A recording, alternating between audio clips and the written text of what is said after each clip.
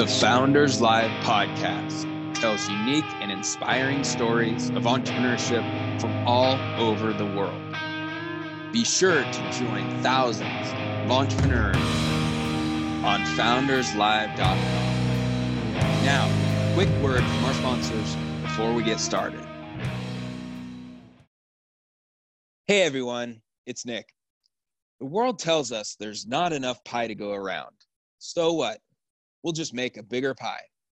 Our new partner, Women in Cloud, has taken action with global leaders and policymakers to help women entrepreneurs create $1 billion in economic access by 2030. The joint partnership between Founders Live and Women in Cloud is part of the global expansion work to create $1 billion or more in economic access for women entrepreneurs. As a part of this partnership, we will join forces to provide incredible joint community access to education and advisors and helping them build successful enterprise-ready companies. In addition, both of the communities are invited to be a part of the UN delegation and collectively address UN Sustainable Development Goal number 5 by 2030. Learn more at womenincloud.com.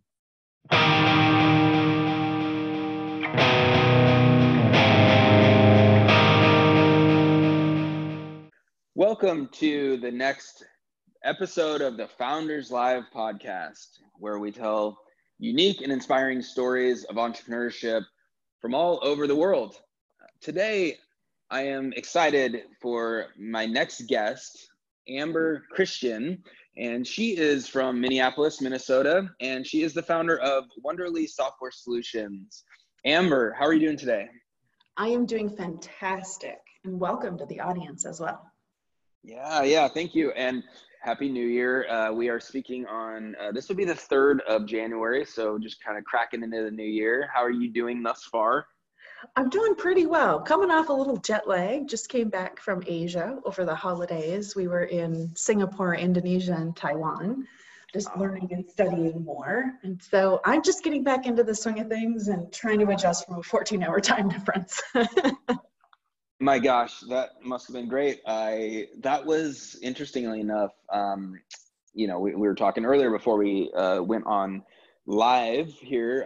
I have been on this tour and traveling to Founders Live cities. And actually, when I set out, so a year ago, I actually left Seattle and set out on this journey that ended up being, 60,000 miles in 1 year, which was crazy and amazing. But I had initially set out to go to Southeast Asia and, Singapore and the area that you just mentioned. I shifted based on some scheduling things around Founders Live, and I didn't end up going that direction. I hit Africa, I hit London, Africa, and South America. And so I guess briefly describe your experience down there. I'm definitely curious, and then we'll jump into some of the things that you're working on. Absolutely. So each year, my husband and I, around the holidays, we've decided to rebrand them and call them a learning experience, because vacations may be a strong word when you go into a culture that you don't have experience with, right? So there's a lot you're learning. It's a little bit like a fire hose.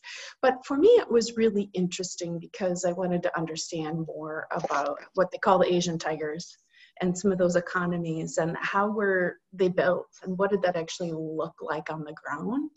And I was trying to see what kind of lessons were there for me building a company. So for me, it was really a research trip. A year ago, I actually went to Hong Kong and Thailand, and so did another one of these types of trips as well. And I thought it was really fascinating to understand the history of the countries and how they had actually built up some of their economies. So for me, it was a great experience in just really learning different perspectives and different ways of doing things. I love that, because that's, in a slightly different way, that's what I did, even just this last year. I set out to really see and experience and meet the people around Founders Live, not only our city leaders, but, founders like yourself, and not just in the United States, but in other countries of the world. And for me, it was also a learning journey as well as some other things. But I think the insight that I want to pull out here into to the listeners is, and I said this literally yesterday to one of my coaches, I said, the realization that sitting in Seattle, building something that was spreading around the world, I realized that the number one best thing for me as the leader to do is to get out of my city, get out of my comfort zone, and go learn about these people's lives and, cities, economies, and businesses.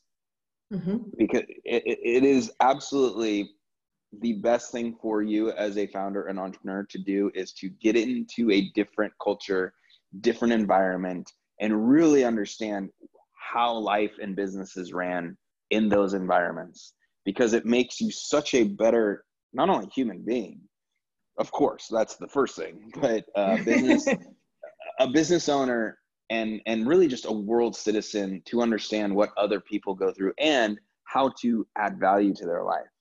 And Absolutely. Do you sense that you're doing the same thing? I am definitely doing the same thing. So prior to founding Wonderly Software Solutions, I was an SAP implementation consultant for many years. And I'd done implementations on all 6 continents. I used to like to joke, if anyone had an Antarctica implementation for me, I was interested. I never did get to do Antarctica. But the practicality of what you learn by being in the ground in other cultures is extremely insightful and really valuable. And it helps you understand just different ways of doing things in nuance that goes to your strategies.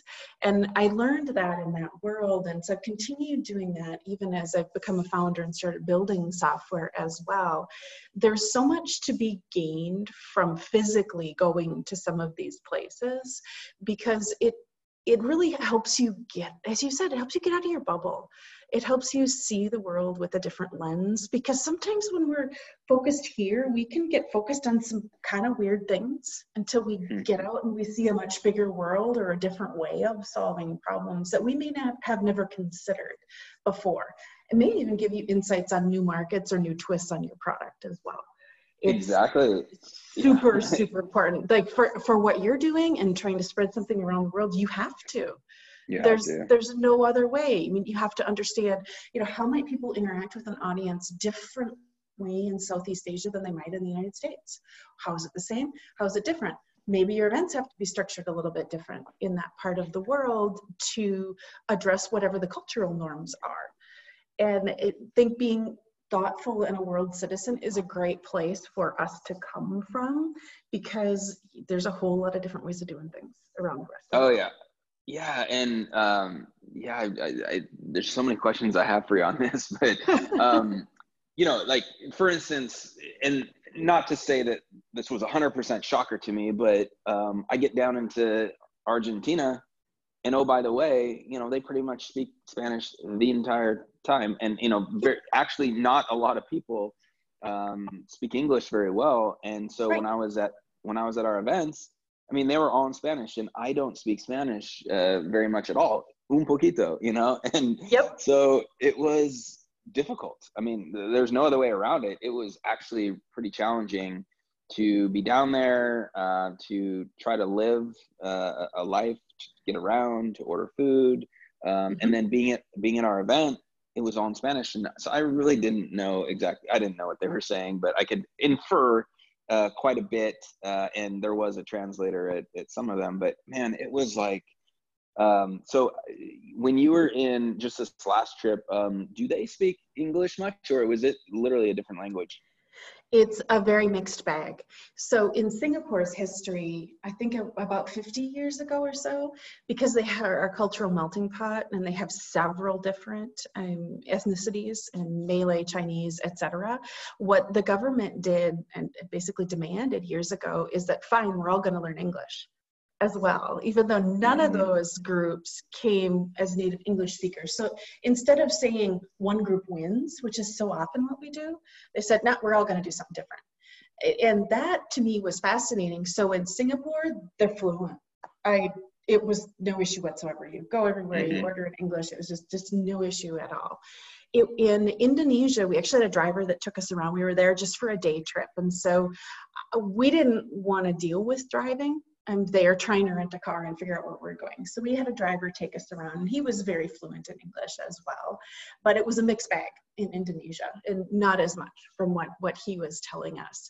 And then in Taiwan, they do speak English as well, but not as much, more in the bigger cities. And so we actually had a guide go with us.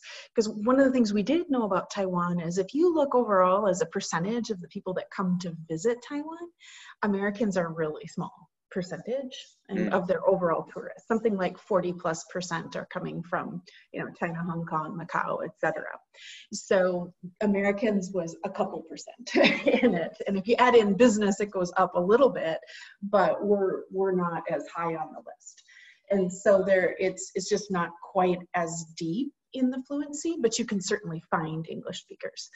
We had a guide though, because we were touring the whole country. I love to get out and see the countryside and really see not just the major cities, but what does the country look like? And so because we were doing that, we had a guide that took us around and to the different areas to be able to explain and help us understand a lot of the nuances to it. Interesting. Yeah.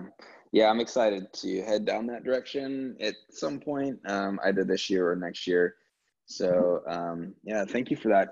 But let's dive in a little bit more to what you're building and Wonderly Software Solutions. Absolutely.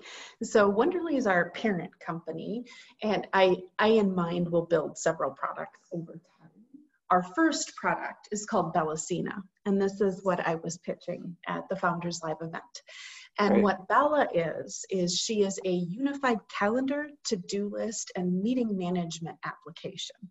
So if you think of particularly around your meetings, we're really trying to make them more efficient, or i.e. suck less for meetings. That's really what we're after as the core of our product.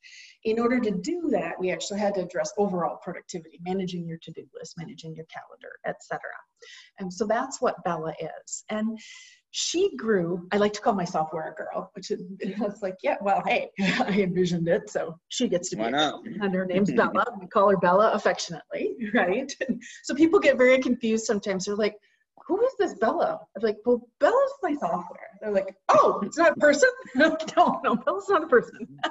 Although she has a personality. We're building that into the product over time as well. Exactly. But really, this grew out of, as I talked about my prior life, I was an implementation consultant. And so I was supporting several different Fortune 500s. And so anybody that's done a lot of consulting work and worked with multiple clients, you're in a lot of meetings, you're tracking a lot of deadlines, and boy, it all gets really muddled really fast.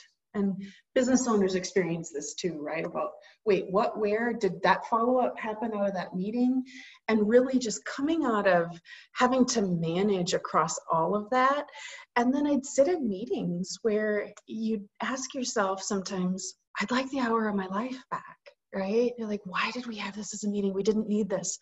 Or half the people didn't show up that were supposed to be there. Well, they didn't realize they needed to be there because there weren't decent agendas. There wasn't good follow-ups around things. And really realizing all these challenges we were having around meetings, and it's literally costing us billions of dollars in our economy due to these inefficient meetings. And so out of the genesis of that problem was, can we make this better? And how can we make this better?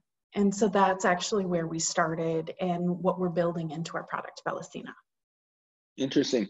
And dive in a little bit more to, there's on the base level, there's like Google Calendar and there's iCal, and, those are the basic calendar apps. And, look, you're talking to someone that I live and die for a good reason. I live and die by my calendar, and I structure it. I am the one that works it. And, I basically have it notify me when it's changed things to do in the day and the meetings and all that stuff. But how are you built? What's the experience above and beyond the basic calendar experience, that we are probably all normally used to? Right. And so in a basic calendar experience, and so Google Calendar or Office 365, we integrate with both of those. So think of Bella as sitting on top of them. So the data that comes from those calendars, we can see that in Bella as well. But the additional part that we bring is a much more user-friendly way for managing your to-do list and integrating it with your calendar.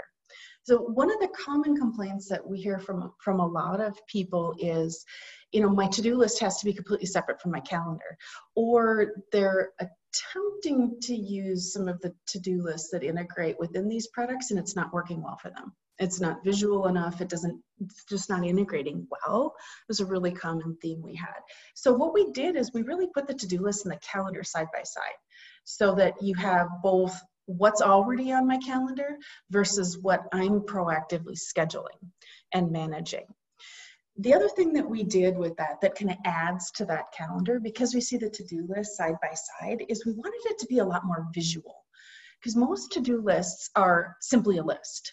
And a common refrain that we heard from founders and people that we interviewed was, not everything on the to-do list is created equal. Some things are going to take me a half hour. Some things are going to take me 4 hours. And the way that traditionally a lot of these applications actually manage things is they treat them the same. They're just one line item. What we did is they're visual in Bella. And so something that's 30 minutes is shorter on our to-do list than something that's 4 hours. So all of a sudden we started making those much more visual, because people like to get a picture of their time. So that's where we're a little different than the traditional calendar. If you're actually dragging and blocking out time on your calendar, that's fine. Some people do that. But what we're able to do is integrate the to-do list and the calendar, let you mark things off so you know if you did them or not as well. That's the other key is, for a lot of people, they say, well, that's fine. I just block time on my calendar. Well, do you get to all those tasks each day? No. Well, how do you know which ones you didn't do? Well, I don't. Well, you do with Bella, because when we drag them in, you actually mark them off on the calendar, your to-do list. So you always get one representation of time. It's synced with the calendar, but you know what you did and didn't do, because maybe you have to move it around or some other thing interrupted it. So I would say the way that we display time is a little different. It's still in calendar format, but it's a lot more actionable on our calendar. That's great. I really like that, because it is actionable. And I do think it's interesting, personality wise, some people are way more attracted to this sort of operations in their life, and some people aren't. But you're definitely talking to someone that like I said, I mean, it's like I block calendar, I guess that would be the term. Yep. Mm-hmm. I set and I had just done this because quarterly I go through priorities and things that we want to focus on for the business. And then kind of that final step is putting it into your weekly calendar. And, essentially if things aren't on your, and I actually don't use a to-do list, statement, but for me, it's, if it's not in your daily function and on your calendar, then it's probably not a priority and it's not going to be completed. I mean, good luck trying to complete it if it's not on your calendar that has your daily, schedule basically. And so for me, I block it out, and I do block topics, so for me, and the focuses that I want to accomplish, not only as the CEO of Founders Live, but as my entrepreneurial journey, I have these focuses and priorities on a quarterly basis that turn into monthly goals and milestones. And then in the end, it's on my weekly calendar, and I set these things to repeat, daily or weekly. And I block it, half an hour, 2 hours. And it's really essentially the title or the focus of, whether it's partnership outreach or, expansion for cities, meetings of any sort, or even just internal work. And so then I have those blocks repeat, and then I have them all notify me. It says notify me at the time. And so I'm kind of that Pavlov dog, where it's and I yes. look, I'm and the thing is that works for me. And, right. But there are things I desire actually above and beyond. I think you pointed out one of them, which is the ability to like cross off and the ability to see like some sort of context, or I guess context on, did you accomplish that or not? And if not, you know, I would desire like some intelligence on, if I could like push and hold and some options come up, it's either cross off, complete, move to another time or day, maybe even I think a visual importance would be interesting. So like, Yes. Is it red, green, yellow? Is it a different type of thing? But it's like, there are certain things that are nice to have get done. There are certain things that are like this is 100%, you got to get it done today. There's a time stamp to it, those sort of things. So I would desire that. And so I'm definitely interested in what you're building. Yeah, and as you said, you know, how do you design software that works for multiple people, right? And what color schemes do you choose, and how do you visually differentiate? Because one key around the time blocking and people that are doing that on calendars, and calendars are evolving, right? So they're always changing a little bit. And so the moment I say this, I'm sure they'll change kind of how they set something up, because this is kind of how it works. But one of the keys when we were first thinking about this is we really wanted it to be more visual. Like, how did you know something was a meeting versus a to-do that's on your calendar?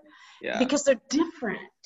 And helping people decide and make decisions around them. Often you can bump to-dos, but you might not be able to bump meetings, and giving them one picture of their time.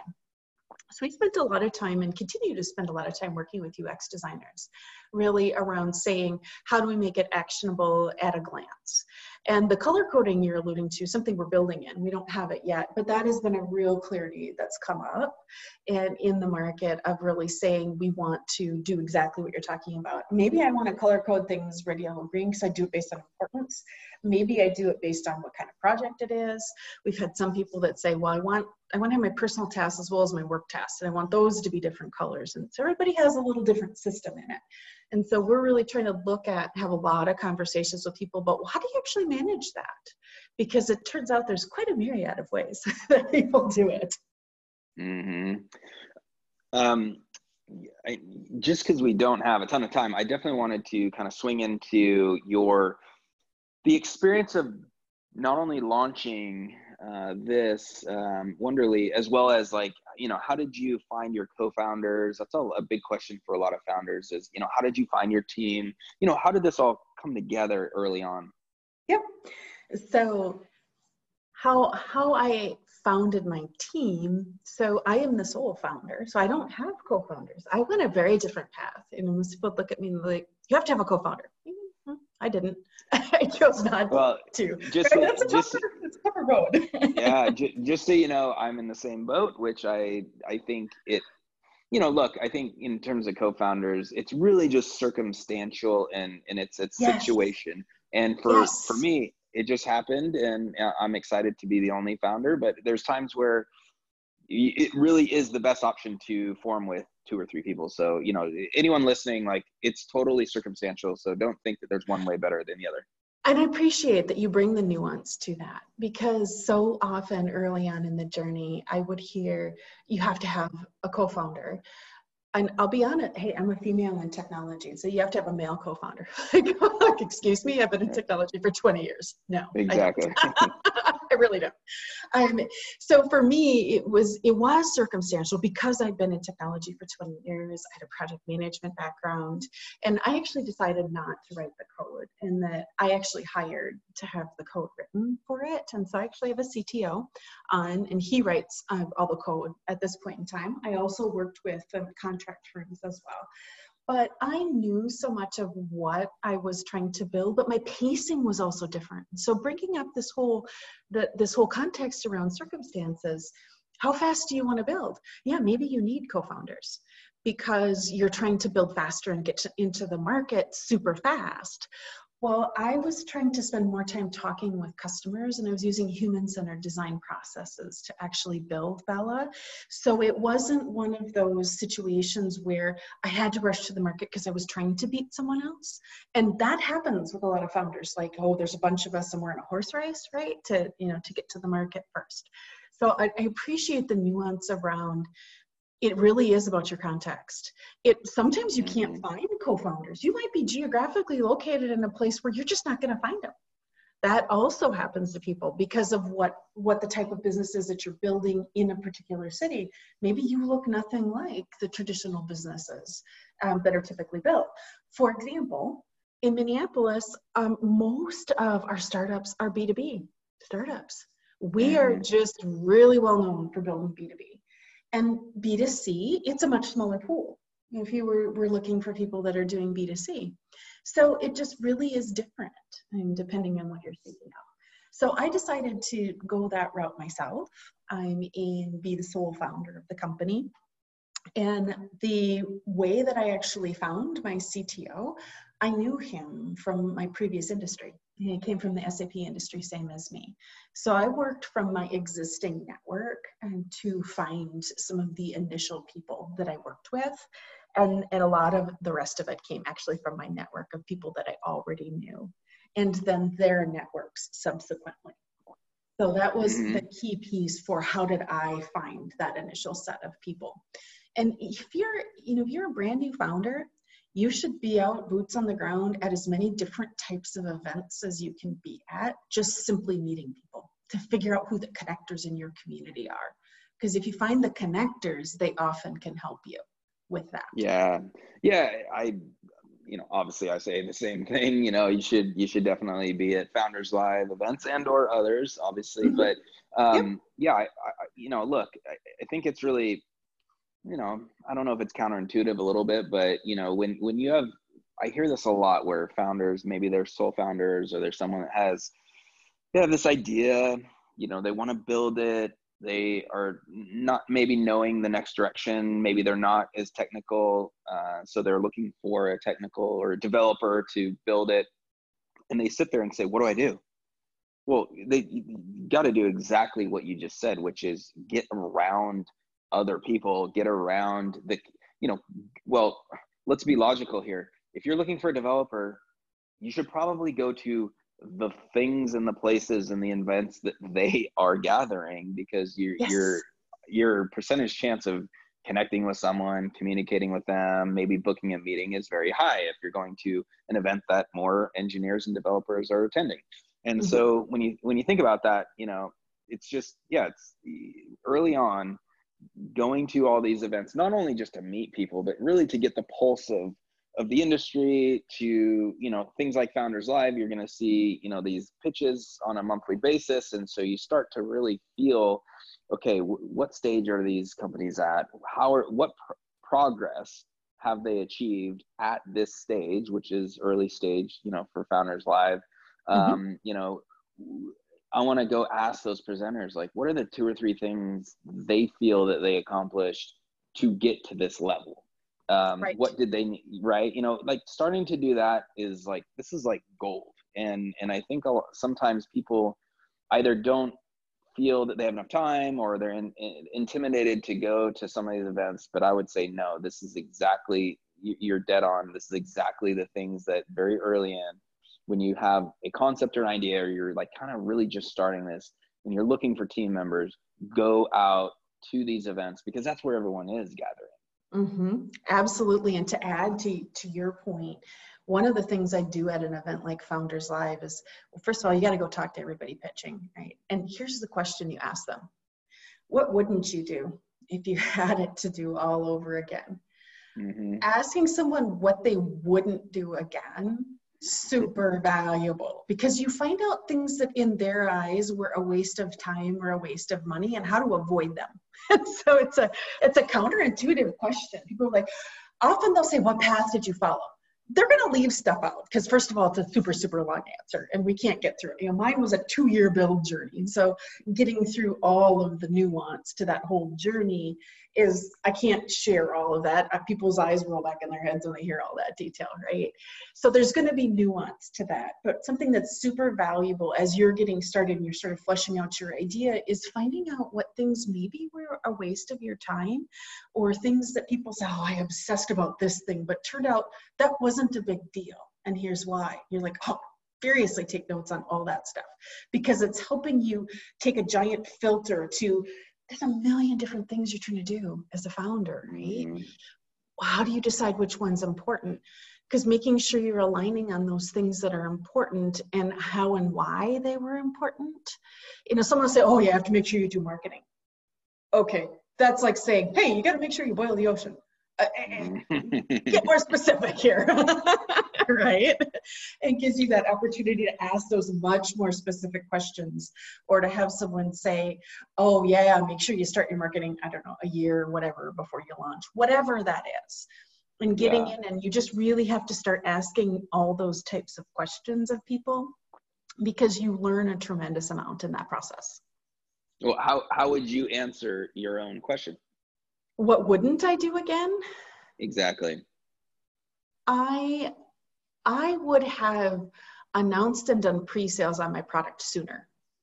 I was really nervous because a year plus ago, I had to let go of a development firm. We had to rip out and redo a lot of code in our platform. And I was really nervous about not knowing exactly when things were being ready, or not, announcing too much to the world too soon, because some things had gone wrong, in that process. And so I waited to start marketing until I had launched. I'll tell people that's a mistake, by the way. You should be doing a lot more marketing a lot sooner. Yeah. But I did that because I had some things that went wrong, and I was really nervous.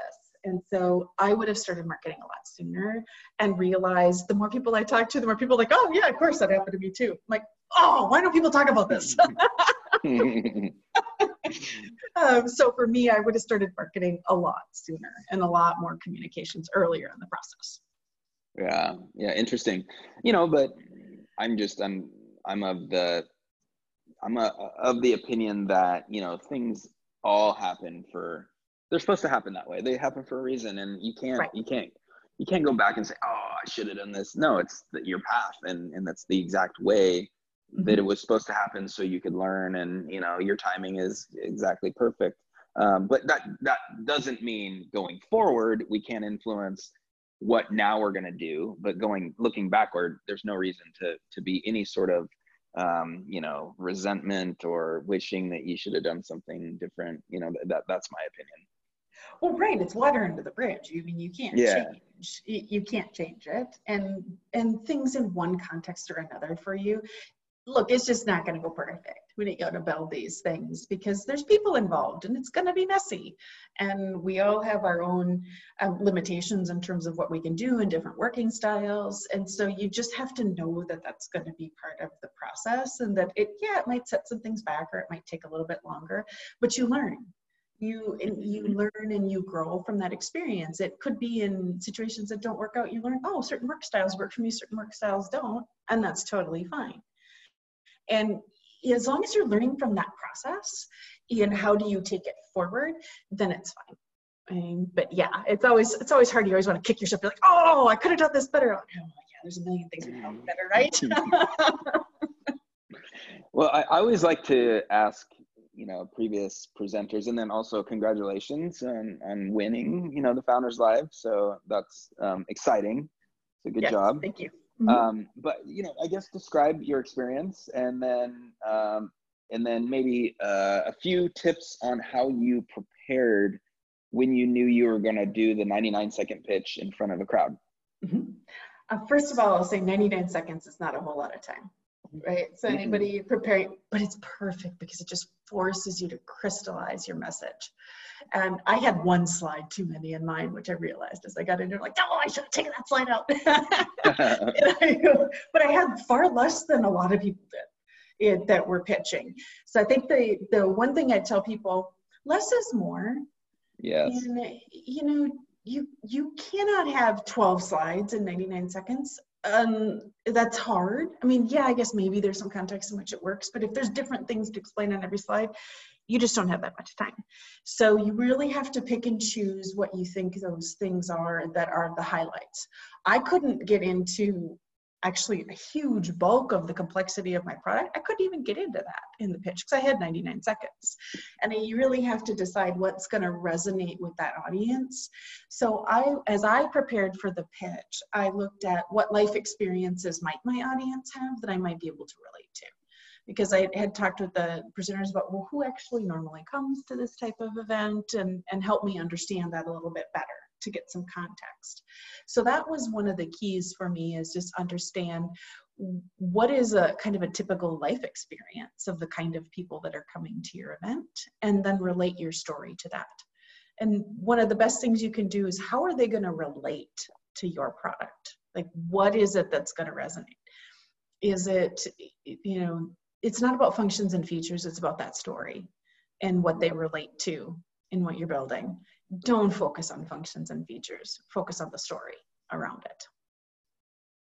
Yes, and just to add a little context, I would even say not only the story, but now the emotion, and yes, touching on humanizing your pitch, whether you have a product that is somewhat, it has relevance in people's lives, and that's great, and all that, but in reality, it's your job to go into your product and your story and pull out the emotional aspects, so that people, when you're pitching in the room, you get people to nod as quick as possible. They're nodding their head and saying, totally get it, I've got that problem.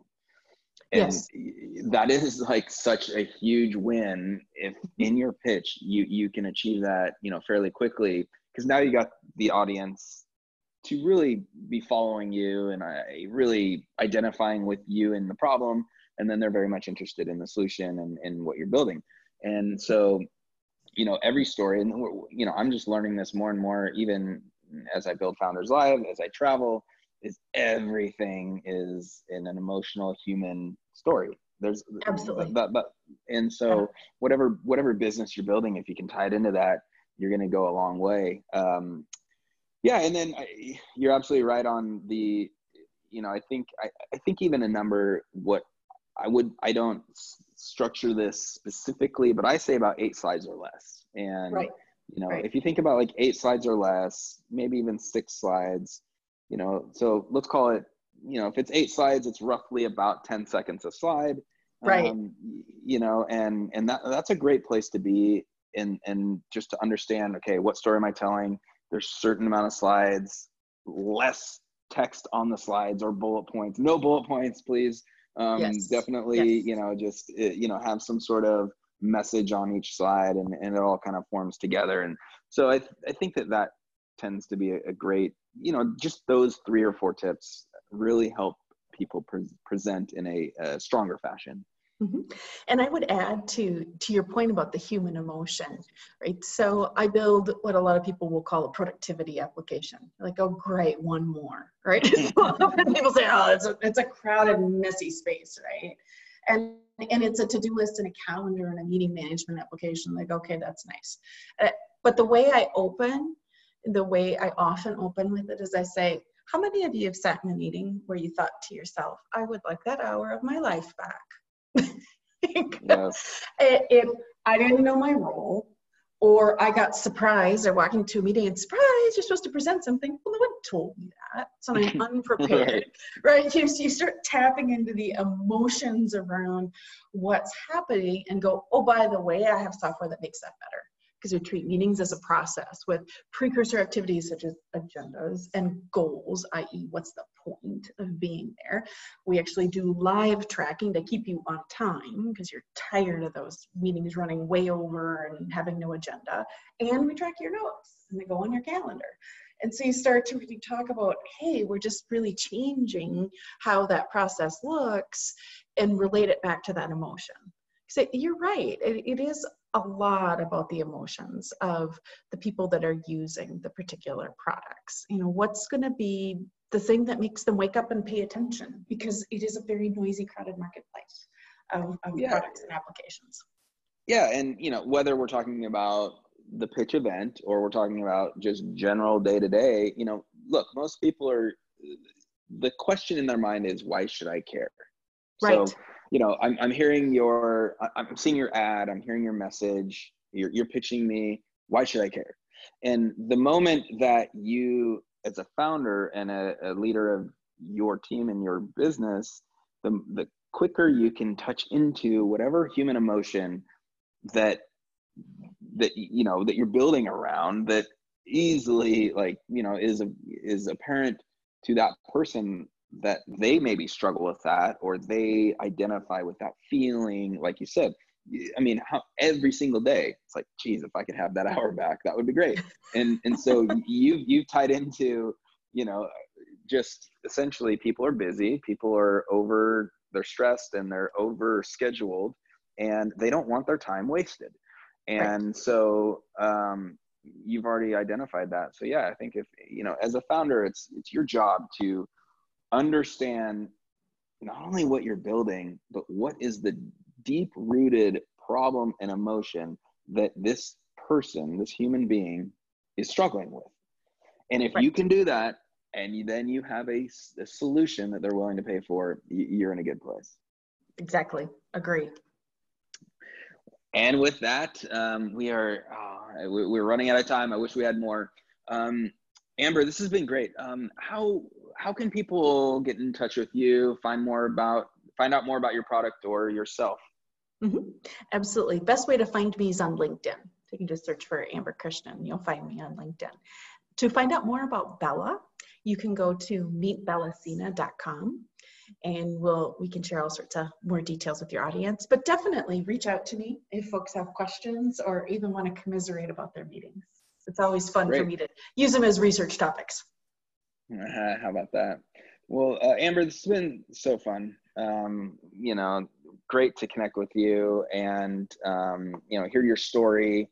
You're obviously, you're excited about what you're building, and I'm excited too, because I think that this is a problem that won't get, well, how do I say this? This is a problem that just keeps getting bigger in people's lives. And so we need better software solutions for it. Absolutely. So thank you for doing that. And thank you for listening, and feel free to, share this out, give us a good rating if you would like on any of the listening platforms that you are listening on, and keep paying attention. We pretty much we release a new episode every week. So keep listening, and thank you so much. Until next time, keep rocking.